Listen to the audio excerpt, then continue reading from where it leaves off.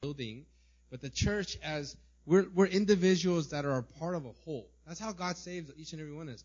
You know, there is an individual aspect of your faith, and there is a corporate aspect of your faith, right? Our faith exists on these two levels. Individually, you know, like I'm responsible for my salvation and my faith, right? I can't believe for Ted. I'm like I believe in God for Ted. That doesn't exist. Because we all have our individual faith, right? We all individually approached Jesus and said, Jesus, will you be my Savior?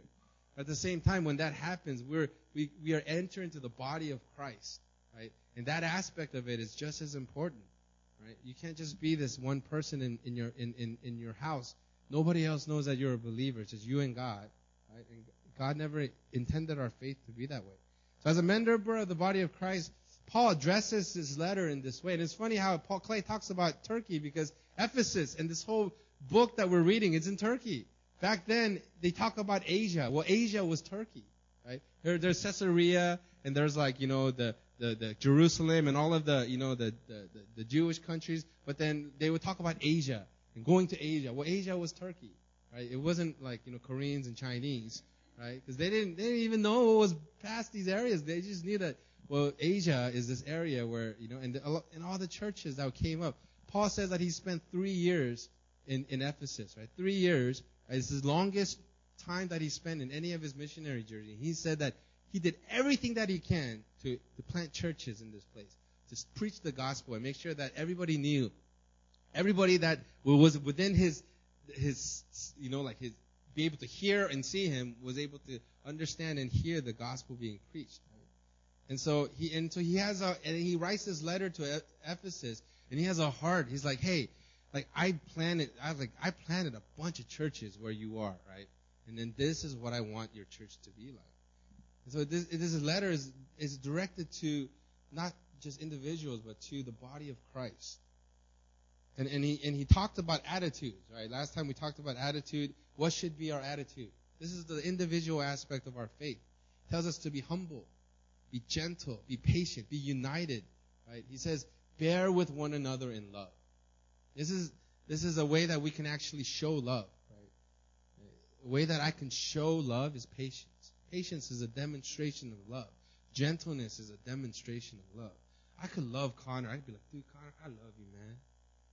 I tell it to him all he wants, but if I don't actually demonstrate it with the way I live my life around him and with him, then it's not really love, right? I could tell my wife, I love you, I love you, I love you, but you know, if I'm a turd to her all the time, then there's not really love.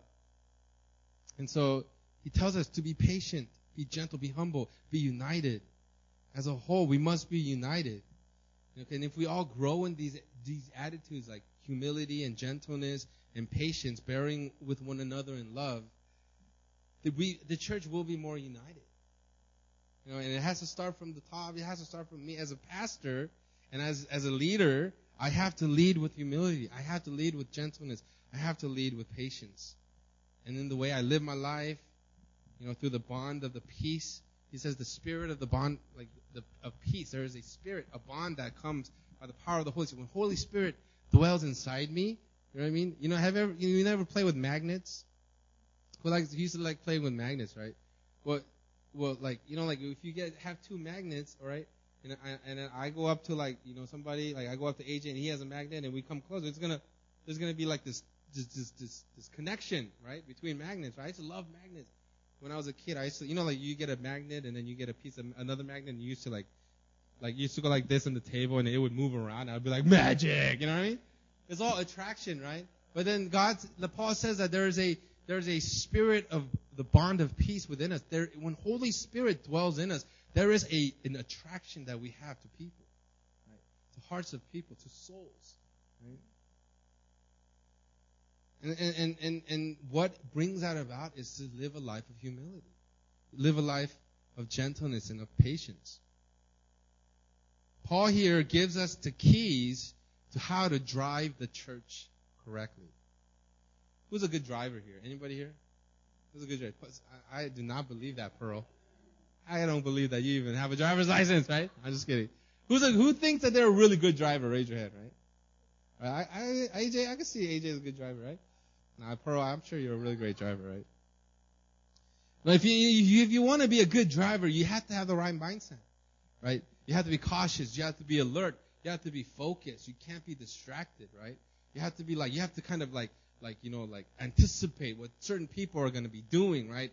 These are all characteristics and certain mindsets of what it is to be a good driver. Well, for us to drive the church well, we have to be humble. We have to be gentle. We have to be patient. We have to be bearing with one another in love. We have to be united.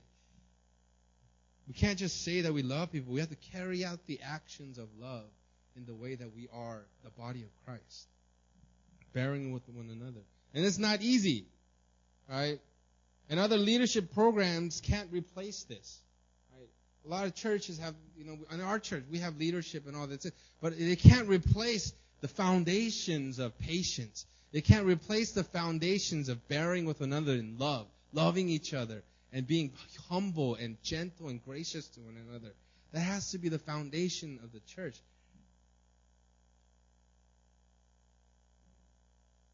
We have to be united, and we have to be growing in these attitudes in our lives. And we, as when we drive out there, we're there's a unity amongst drivers, right?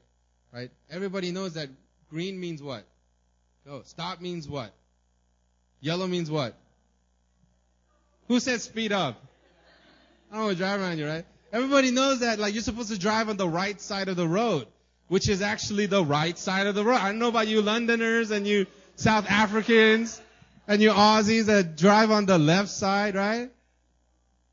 All right, I'm not here to offend anybody, but right? But everybody knows that, in Korea, you drive on the right side. I drove in Mozambique and South Africa, and there were times where I would come to an intersection, I'd be like, where do I go? Right? I don't know which side of the road, and I would have to literally do geometry in my mind. I'm like, all right, left, right. But there's a unity amongst the people that are driving out there, right? We all have the same kind of rules and regulations, and certain signs means this and certain things mean that, right? And in the same way as the church, Paul's telling us that the church, one of the main aspects is that we have to be united. And we have to be growing in these attitudes. We all have the same Holy Spirit. We all have the same Lord. We all have the same baptism, called to the same hope. And in these last days, Jesus, before he comes back, we have to try harder to see how similar we are to one another than how different we are. How we are different and how we are separate. We have to start to see hey, man, we're together in this. Paul's pointing this out. He's like, man, you guys are all same hope, same faith, same baptism, same Lord. You guys are all been called to the same hope. These are all the things that you guys have in common, right? Be united. Jesus prayed that we would be one, right? So this has to exist on a micro level, between you and the person sitting next to you, right? Between the person that is around you, right? There needs to be this aspect of unity and love and gentleness, and then also on a macro level, as between churches and denominations and movements, right? We have to start to see how much are we similar, instead of pointing out all the things that we're different, right? Because Jesus is going to come back soon. We got to get our story straight. Right? He's going to come. He's going to be like, man, what have you been doing, man? Man, we've been loving each other, Jesus. We've been trying to be one. Instead of look, I'm right and they're wrong. Jesus comes back, and the first, when I was a kid, what did you do when something broke? My sister, first thing she did is Caleb did it. Right there, he was running around and he dropped that thing and he did it. I'm like, no, I did it, right? Jesus doesn't want to come back to a church like that, man. He doesn't want to come back to people hey, we're right, they're wrong. No, he wants to come back hey, we're one. We know your love, Jesus. We know who you are, and we want to be like you. We've been wanting to be like you. We've come together and we've gathered ourselves under you so that when you come, you can rule us and you can reign over us. That's the church. We have to aim for the right attitude. We have to aim for unity. And today I'll cover the next 3 aims or the themes that Paul lays out for us here in Ephesians 4. And we read it today. I'm going to read it to you. It says, but grace was given to each one of us according to the measure of Christ's gifts. Therefore it says, when he ascended on high, he led a host of captives, and he gave gifts to men. In saying he ascended, what does it mean? But that he also descended into the lower regions of the earth. He who descends is the one who ascends far above all of the heavens, that he might fill all things. And he gave the apostles, the prophets, the evangelists, the shepherds, and teachers to equip the saints for the work of ministry, for building up the body of Christ. Now, for this first part of this passage, is a bit confusing. It's talking about ascending, it's talking about descending, and all of one who ascends is also the one who descends, right? Whenever I would read this, I'd be like, what are you talking about, Paul? But then he's actually referring to a psalm. He's referring to Psalm 86, or 68, verse 18. It says, you ascended on high, leading a host of captives in your train, and receiving gifts among men, even among the rebellious, that the Lord God may dwell there. So this psalm that was written, it was originally a celebration of God rescuing the Jewish people out of Egypt and then giving the redeemed people back into the world, right? It was a psalm that was written to kind of reflect what God had done, right? But Paul, being a Pharisee, right? Paul was like one of the best Pharisees, right? And for some of you guys, you hear that and it seems like I'm saying bad things about Paul, but back then being a Pharisee was it, right? It was like being like high class society. Being a Pharisee was like coming out of Harvard. And it says in the Bible that Paul, he studied under Gamaliel, is one of it was like Michael Jordan the Pharisees, right? Right. If they're if everybody be like, man, who's the best Pharisee? He's like, man, it's number 23, Gamaliel. He was the best. He reigned supreme as the best Pharisee, right? And he studied under it. So Paul knows the Bible inside. He knows Scripture. He knows the Old Testament.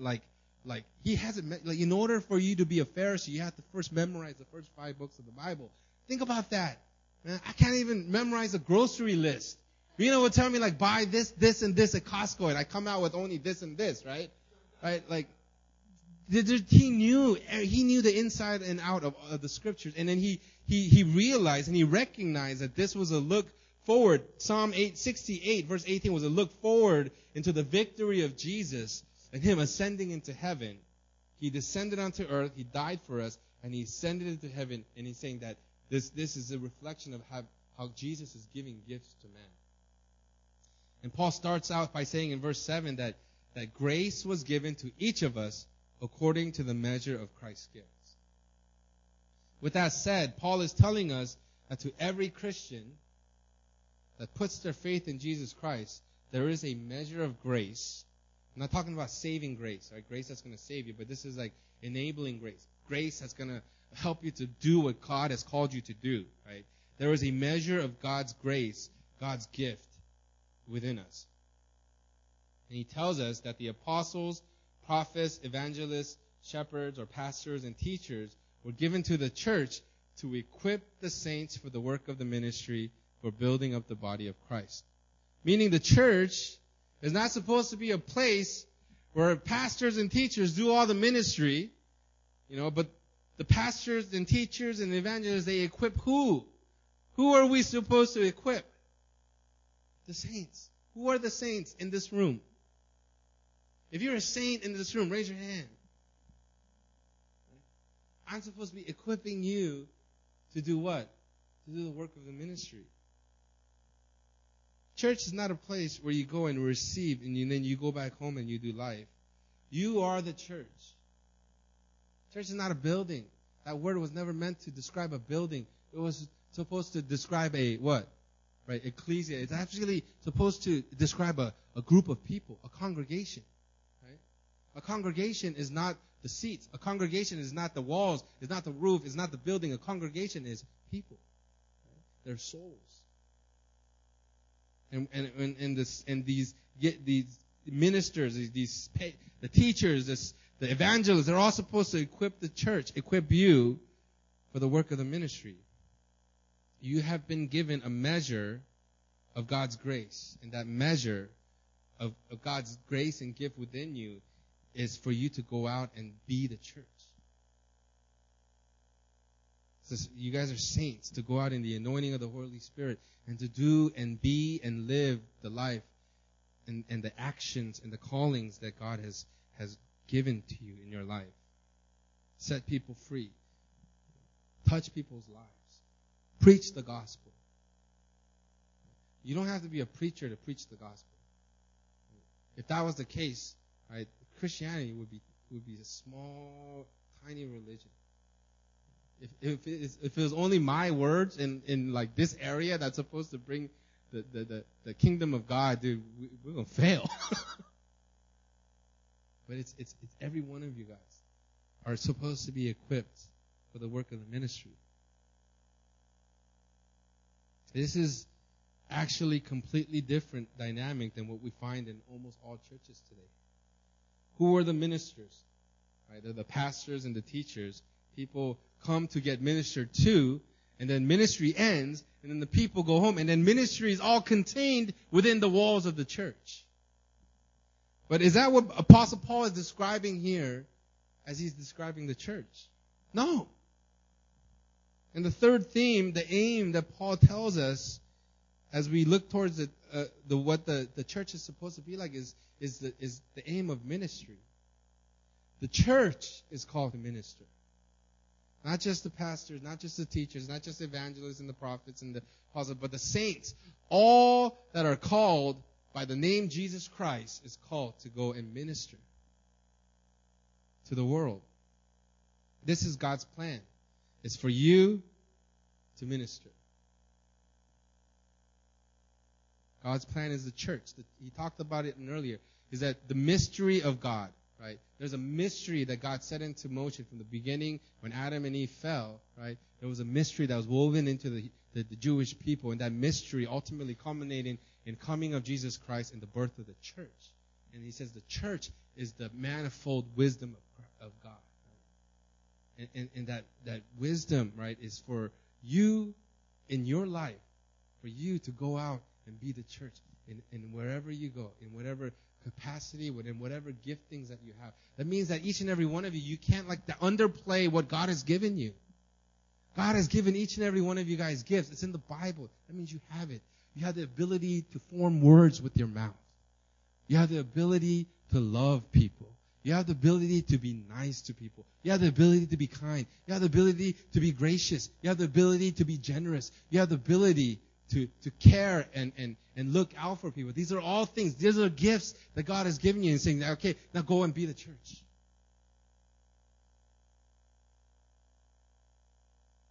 This tells you that all of you, no matter what kind of gifts you have, all of you have a part to play in what makes up the church. You're not here to just consume. If you come to church just to consume, oh, that was a good word. Some people are like, oh, that was a good word. And these people that are very like responsive at church, like, oh yeah, that's good. Oh man, I'm gonna write that down. That's good. And then if it just stays there, and that's all it stays in your mind, something's wrong. Because that's supposed to actually equip you in your heart for you to actually now go and do something about it. And the pastors and the teachers and everyone else is to equip you, to support you, to raise you up for the work of the ministry. I went to a retreat a couple of months ago, and I met this guy named Bobby Conner. Bobby Conner, he's been ministering for like years, like 40 years. And he said he was 75, and I was like shocked because he was like jumping up and down. He's a really big, heavy-set man. He'd be like running around the area doing this, and I'd be like, dang, you're 75, and you're big. He's big. He's probably like 300 pounds, right? But like he had the anointing of the Holy Spirit on him. He said he's been preaching every day for the last 40 years. And he says like not even, usually 5, 6, 7 times a week he would preach nonstop for the past like 40 years, right? And we had it was a really special retreat, and we had a chance. It was R.T. Kendall. You know R.T. Kendall. You know again? R.T. Kendall and Bobby Conner. We had a question and answer session with him, right? It was just some of the leaders gathered together, and we were there. We were guests of this church that invited us to come, and then we had this opportunity to be one-on-one talking, and somebody asked a question about the apostolic. He's like, "Whoa, what do you think about the apostolic?" And then Bobby Conner, he said something that actually just like kind of like blew my mind. Kind of came off course. Now, somebody asked a question about the apostolic. Now, some of you guys in here, right, might not believe it that apostles exist today, right? There are some people that believe that the apostles ended when the last apostles that saw Jesus Christ, right, died, and then there's no more apostles. They also believe that the prophets, right? The only prophets that existed were the prophets that ushered in the coming of Jesus Christ, right? There's some people that believe that. And there's people that believe that there are actual apostles today and prophets today, right? Now, let's just agree to disagree, right? For the sake of unity, right? I personally believe that there are apostles today. Now, am I going to believe that every person that says that they're an apostle, am I going to recognize them as an apostle? No. But I believe that there are people that are shaping Christianity within the world that have an apostolic calling on them. Right? There's people that have prophetic, they don't just have a prophetic gift, they are able to declare things, and it comes true. I believe that there are prophets out there, right? And he says that these apostles is the fivefold ministry, right? Apostles, prophets, evangelists, teachers, and pastors. These are the fivefold ministries. And some churches believe in the fivefold ministries. And Paul here says that they were given to the church to equip the saints for the work of the ministry. Now, when this question was asked to Bobby Conner, right, somebody asked him about the apostolic. I don't really remember what the question actually was, but his answer actually blew my mind. And actually really radically shaped my thinking of what leadership actually is.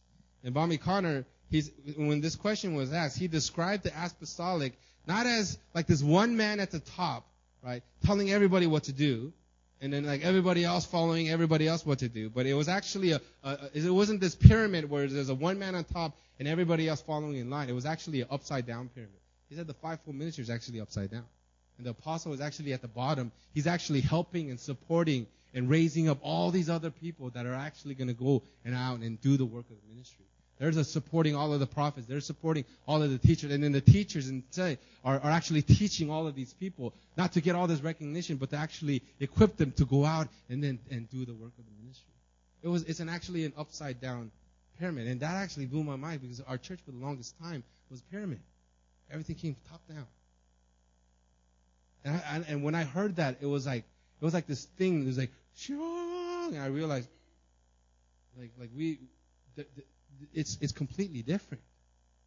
And my role is actually completely different. My role isn't for me to go and tell you all what to do. My role is actually to support you and encourage you and raise you up and help you to know your giftings and your calling so that now you can actually go from here and you start to do what God has called you to do. It's upside down. The pyramid's upside down. And it makes sense because Paul starts out with what? He says we have to be what? Humble. We have to lead with humility. The greatest among you will be your servant. That's kingdom. That's the kingdom of God. And Paul says that the apostles, the prophets, the evangelists, the shepherds, and the teachers were given to the church to do what? To be over you guys and tell you guys what to do and control you guys? No, to equip you guys so that you... for the work of the ministry. Imagine, I remember like Barack Obama, right? Imagine Barack. Who loves Barack Obama? Everybody loves Barack Obama. Imagine Barack Obama goes back to his third grade teacher, this old woman that's still alive. And he's like, oh man, you know what? Like what you told me, and you encouraged me, and you said that to me, and then now it made me want to become president of the United States, and then that's what I became. I became first black president of the United States. And that old woman, all she did was what did she do? She was at the bottom of that pyramid. She was just encouraging and just sending out people into education and saying, "Hey, you can be what you want to be. You can go out." Think about it. That's the role of these gifts that were given to the church: pastors, evangelists, teachers. As a pastor, my goal is to equip and encourage you to go out in the anointing and be the church. All of these offices, they're all bottom up. It's the upside down pyramid, supporting the saints, raising them up. The evangelist, right? Evangelist is not supposed to be like this, like the person that's recognized. You know what a true evangelist is? No matter how big an evangelist is, no matter how well recognized an evangelist is, the heart of a true evangelist is to do what? Right? Look, hey, look over there. Hey, everybody, look, turn around. Look, I'm serious, look. It's Jesus. That's what the evangelist is supposed to do. When evangelist has a gift, when people look at them, they go, hey, that's Jesus. Look, it's like Waldo. If you look right, it's Jesus, right? That's the work of the evangelist, right? It's not supposed to become this. I'm sure evangelists get famous, but the heart of evangelists is to actually point to Jesus. No matter how much people come to them, they're like, hey, what's up? Hey, nice to meet you. Look, it's Jesus. Look over there, it's Jesus. And then they take their eyes off of them and they set it upon Jesus. That is the heart of an evangelist. And then people are drawn to evangelists. Billy Graham was drawn to evangelists. And people were drawn to Billy Graham. But what did Billy Graham constantly do? He just pointed to Jesus. He lived a life pointing to Jesus. Right? Same with teachers. Teachers raise up people. They teach to do what? Right? To look smart in people? No. They teach so that they could raise up other teachers. They can raise up people that's going to go out and teach. Prophets, they hear the voice of the Lord. What, to get famous so that you can get paid for giving out prophetic words? No. If you look at if you read the Bible and you read about the prophets, they had crappy lives, dude. They suffered. I don't want to be Isaiah, man. I don't want to be Jeremiah stuck in Babylon. They had hard, John the Baptist, right? Dude wore camel fur, right? And he ate locusts, right? But what is a prophet supposed to do? The prophet is supposed to what? What's the main aspect of what the prophet is? Is the what? The word of the Lord. What God is saying. All of the attention goes out to what God is saying. To equip, when they meet somebody, it's hey, God wants this for you. God has this for you. And it's to actually build people up, raise people up. It's an office that's at the bottom saying, hey, man. And the prophet is also supposed to constantly point at Jesus. A true prophet, like the evangelist, is pointing at Jesus, is a servant. They diminish, and what God is saying is exalted. All of these, the better is for the betterment of other people, equipping the saints.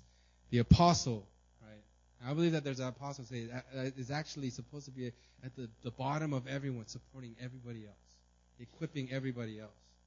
Right? They're the ones that are there helping the prophets, helping the evangelists, helping the teachers, supporting them so that they can, in essence, go and continue to go up, continue to build, continue to raise, to minister, to preach, to teach, and gather people under the authority of God for building up the body of Christ. This is the model that is depicted in Ephesians 4. Here's the thing. God's plan is not for everyone to look at me as a pastor, but for me to help you, encourage you, equip you to see Jesus, and for you to walk in the calling that you have been called to as a church, to minister in your workplaces. You have relationships in your workplaces, your boss, the person that's under you, with your friends, with your families, with the people that are around you. For your life to be a representation of God's love and Jesus' lordship over your life. It's the church. So many times, our understanding of church is a place, is a location, it's a building. But at the end of the day, when God says the church, He's talking about people. He's talking about you and me. Paul tells us, the church, you, to step into your calling, minister, and then he says what? In verse 13, it says, until we attain to the unity of the faith and of the knowledge of the Son of God, to mature manhood, to the measure of the stature of the fullness of Christ, so that we may no longer be children, tossed to and fro by the waves and carried about by every wind of doctrine, by human cunning, by craftiness and deceitful schemes. The fourth theme, or the aim that God has for us as a church, is maturity. Everybody say maturity. As a church, as individuals, and corporately, we must aim for maturity. This means that the church we need to take our faith seriously. Taking our lives for Christ seriously, our walks seriously, taking the Word of God seriously. Do we take the Word of God seriously? Do we take the Bible seriously? Do we see this as just something that we take to church, or is it something that we actually go into and read and say, hey, what does this actually say about what I'm supposed to do and how I'm supposed to be? It says, attain to the unity of the faith and of the knowledge of the Son of God, to mature manhood. We mature in our understanding of Jesus, in our relationship with Him, we start to mature in that relationship. You know, Mina, we were talking, it was Mina's birthday, and we went out to dinner, and we were walking. The kids, we had a babysitter, and the babysitter took the kids, and we said hallelujah, and we ran out of the house. We went to Taimaji, and then we parked the car, and we were walking, and then Mina said something very, it was very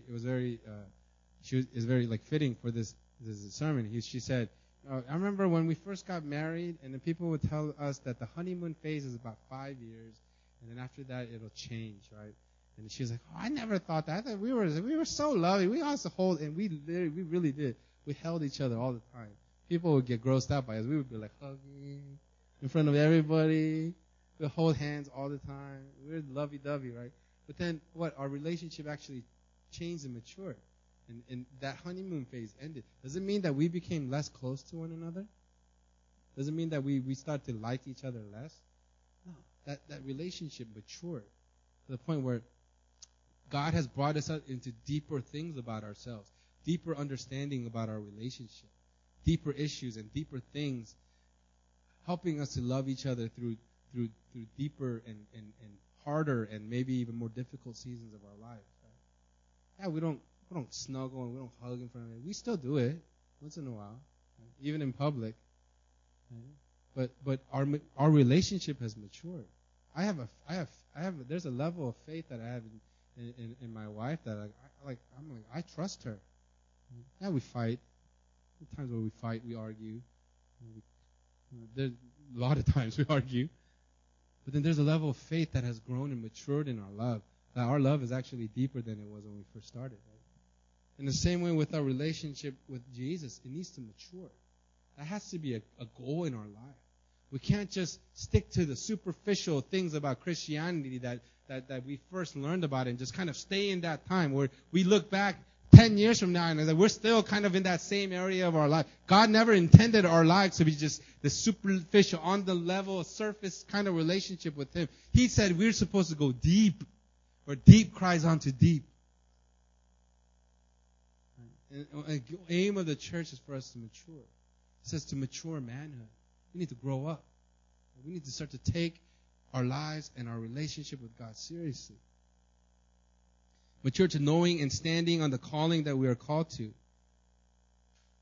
A few weeks ago, I said that there is only one of each of us, right? There's only one clay in all of existence and time. From the beginning of the universe to when Jesus comes back, there will only be one clay chunk that looks exactly like that and has His soul. Right? In all of existence, there will only be one Leanne that looks like this and has her soul. Right? And that means that there's only one way that clay could use his life to honor God in the way that God has called him to do. There's only one way that Leanne could live her life and honor God and bring glory to God in the way that she is called to do. Right? That's why God says we're all special. We're individuals. There's no one like you. I know every aspect about you because I made you very, very special and so special that there's only one of you, and I've only made it so that there's only one way that you could glorify me in the way that you live your life. Right? That means that we have to take our life seriously.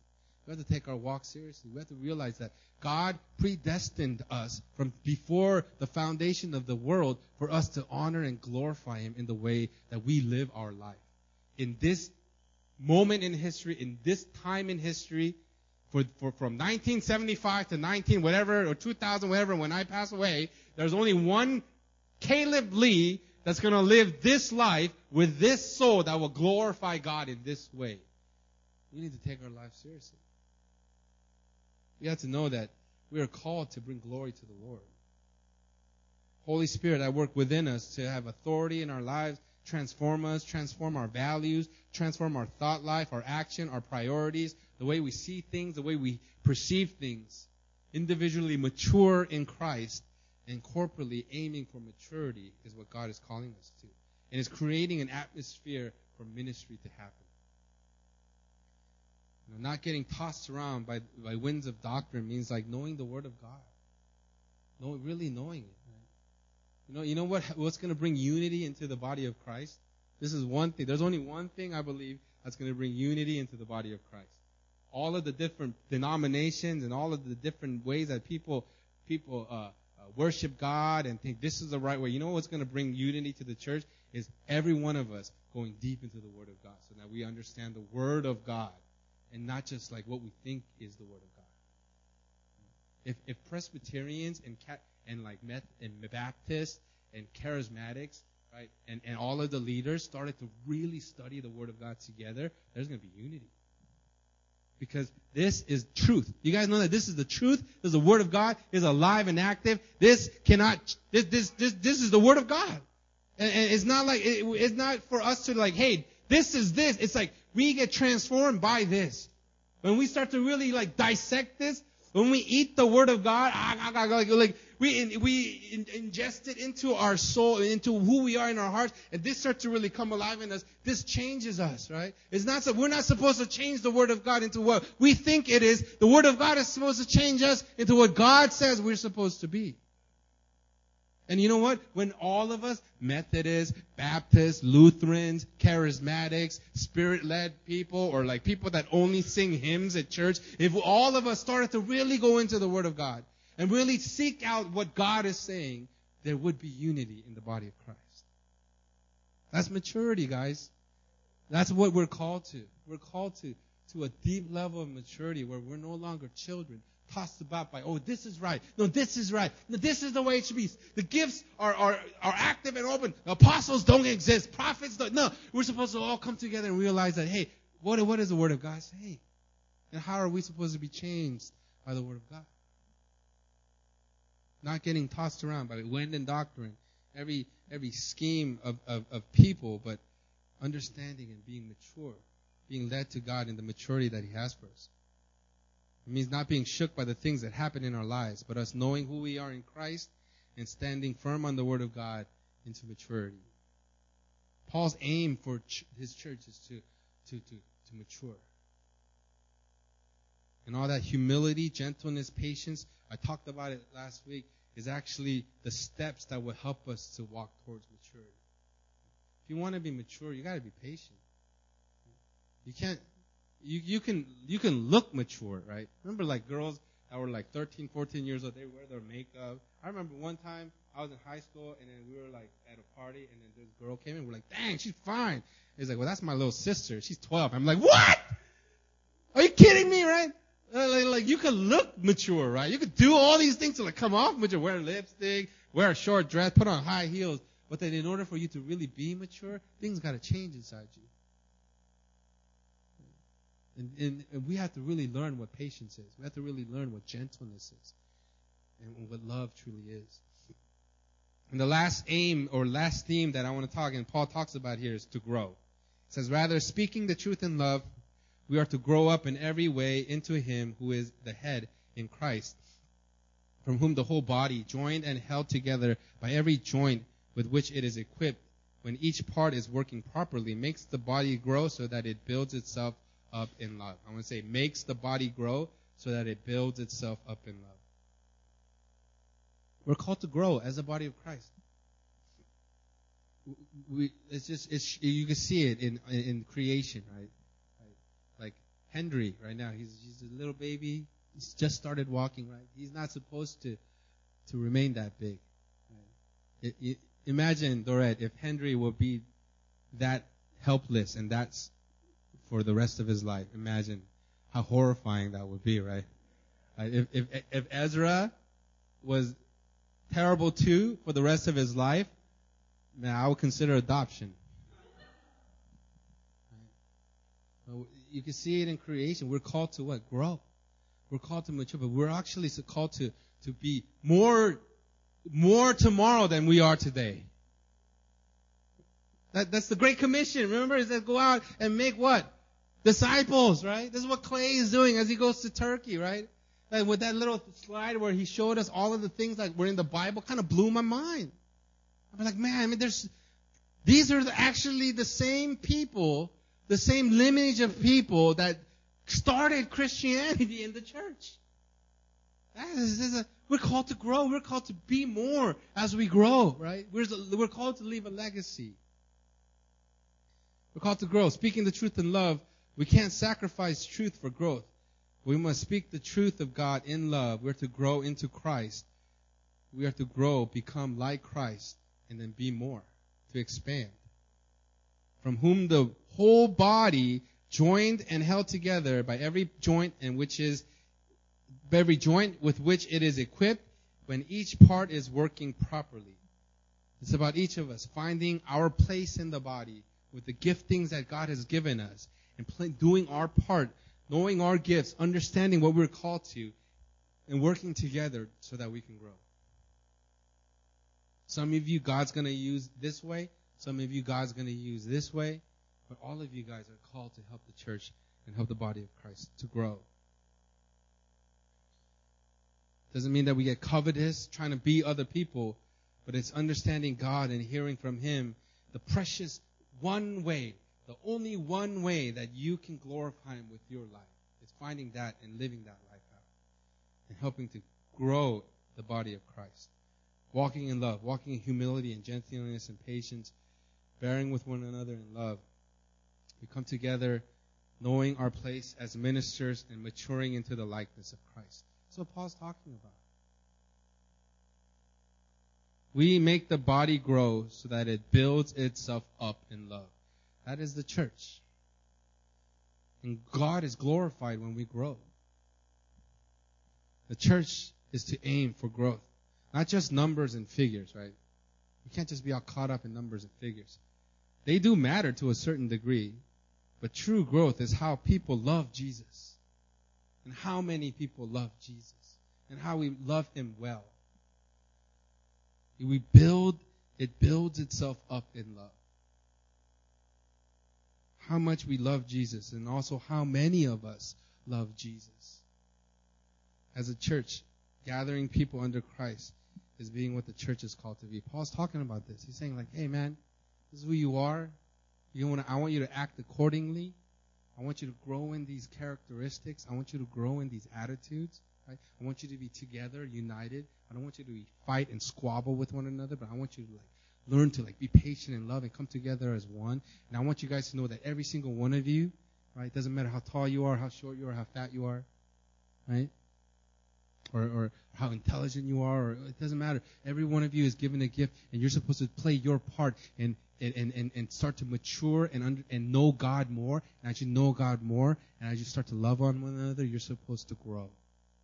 This is the understanding that he's telling to the Ephesians. Like all of the churches that I was there for 3 years in Ephesus, right? He loves Ephesus. Right? He goes out. He has that one, as Paul in Acts, I think it's Acts 19, where Paul's going back to Jerusalem. He knows that he's going to go and get imprisoned. He says, everybody's telling me not to go, but Holy Spirit is telling me to go. And everything that the Holy Spirit is telling me is I'm going to go. I'm going to be imprisoned. I'm going to suffer. I'm going to be persecuted. But I'm going to go anyways. And as he's going, and he's like, I want to go quickly. Right? Paul says that. I want to go quickly so that I could spend Passover in Jerusalem. I want to get there. But the Ephesians. He takes a moment. He's like, but those Ephesians, man. I love those Ephesians, man. I got to have a moment. He has a moment with them. He calls all the Ephesians elders and he gathers them up and he's like, hey, man, don't forget what I taught you. Don't forget. I spent 3 years with you and I started all those little churches, all those ministries I started. And I want you to be and continue to know what you're called to do. And then years later, he sends this letter to them. He's like, come on. I know that you guys, I've heard. It says in the beginning of Ephesians, he's like, I've heard how you've been growing and how you've been holding to the faith in Christ Jesus. Man, I heard of what you've become since I've left. That's awesome. But then this is what I want you to continue in. This is what's going to help you to grow. And you Philly Busan, we've kind of shrunk. I think it's you can see it, in the numbers that we have. But somebody said it today in our prayer meeting. It's like I feel like God is shrinking us for a reason. God is shrinking us so that we can actually go back to the foundations, go back to the beginnings of what we're supposed to be called to do as a church. And it's to grow in these things. And I believe that God has a mighty plan for our church, and God has a mighty plan for each and every one of you. And it requires you to know that you are the church. You are the church, and you are to go out, and you are to do what God has called you to do. Everything that God has planned for all this throughout history of the Jewish people and Passover and all of these things all led to you, the church, going out and becoming the kingdom and giving the kingdom away. This is beautiful. But Paul is a poet, dude. You read his writings. He's such an amazing writer. But he's also one that really understands the heart of what God wants for his people. And it's amazing that the church, you and I, in this group, we're called to be salt and light. We're called to go out and change this world. And you know what? If we follow what Holy Spirit is leading in our lives, we will change this world. We will change this city. No matter where we go, no matter how low we get, no matter how we got, there will be tangible transformation in what we do as we continue to live our lives.